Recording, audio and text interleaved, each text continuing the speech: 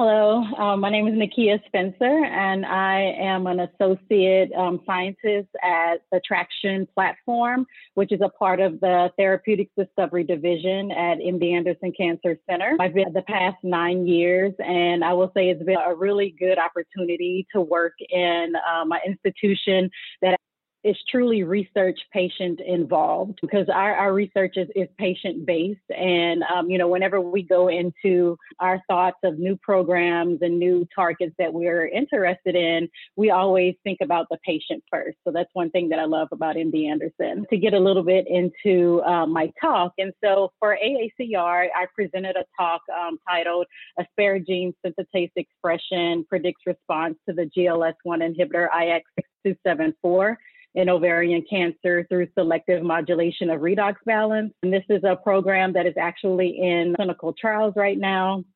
So to give you a little background about the program, so in our Therapeutics Discovery Division, we aim to develop novel therapies that are targeted that have targeted patient populations.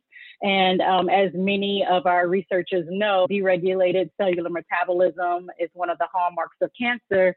So we wanted to understand GLS was an opportunity where we could target tumor metabolism in a biomarker positive patient population. So we set out and did a comprehensive drug discovery, development, and translational campaign to target GLS and define tumors that will be sensitive to GLS inhibition. So the compound that we have is IX6274. It's a potent GLS1 inhibitor, and it inhibits the GLS1 enzyme activity. It prevents the conversion of glutamine to glutamate in cells, and it has selective anti-proliferative effects in responder versus non-responder cells.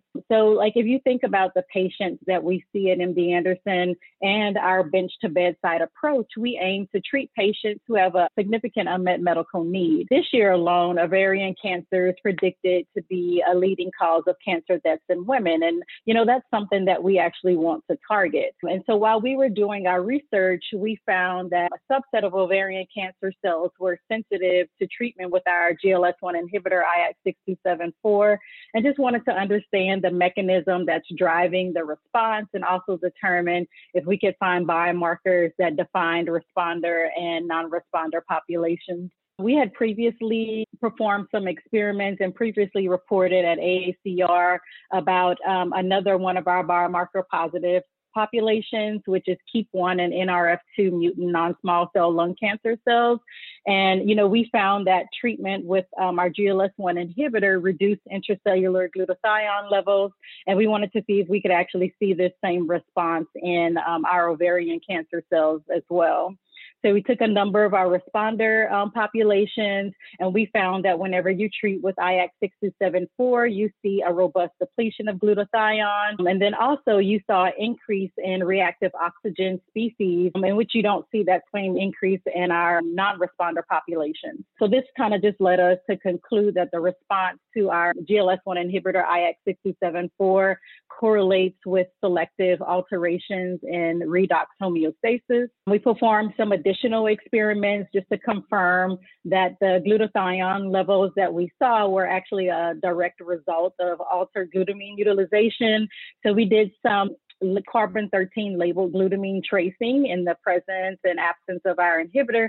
And we found that there was a decrease in N+5 glutamate as well as N+5 glutathione. So this just kind of confirms the inhibition that we're seeing with our inhibitor is directly related to glutamine-derived glutathione in our responsive cell lines.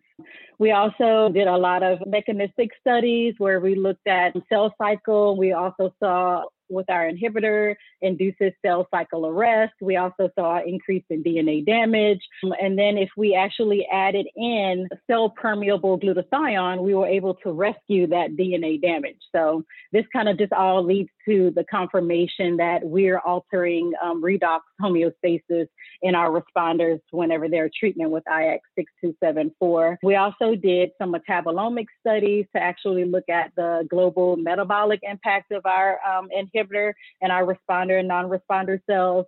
And when we treated with our inhibitor in the responder cells, we saw a significant downregulation of our TCA cycle. We saw compensatory activation of pathways that are involved in glutamate synthesis. And then we also saw alterations in purine metabolism and activation of the pentose phosphate pathway. So the one thing that we noted that was different from our responders and our non-responders is that we saw that our non-responders had an uptake of consumption of alanine and aspartate. And so when we looked at these two metabolites, we wanted to see, well, maybe are these metabolites driving this resistance to GLS1 inhibition in our non-responders? And so what we found that there are two transaminases, ASNS and GPT2, and they consume aspartate and alanine respectively. And then when we did some protein array analysis, we found that our non-responders actually had an increase in ASNS expression. And so that's how we came about the biomarker positive population of ASNS and that high signature in our non-responders compared to the responders. And then we also did some additional studies where we looked at protein expression across a large panel of ovarian cancer cell lines, and we found that the non-responders had a higher level of ASNS compared to the responders. And then when we actually overexpressed the transaminase ASNS, we found that this conferred resistance to GLS1 inhibition in one of our responder cell lines. So we also did some in vivo studies, and we wanted to actually look at the anti-tumor response. And in multiple in vivo xenografts from our responder cell lines, OVCAR8 and the SCO3 cell line, we actually found that there was a robust inhibition of tumor growth. And then we also saw a robust inhibition of glutamine metabolism. And then we wanted to confirm, are there actually a patient population that we could target with this? And so we leveraged our network at MD Anderson, and we collaborated with Dr. Jin-Sung Liu in the Department of Pathology and Laboratory Medicine. And he examined some tissue microarrays from patients that are treated at MD Anderson.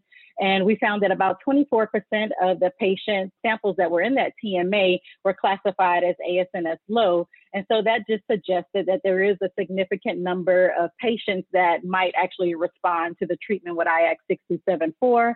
And then we also developed a CLIA certified assay so that we can identify patients in the clinic.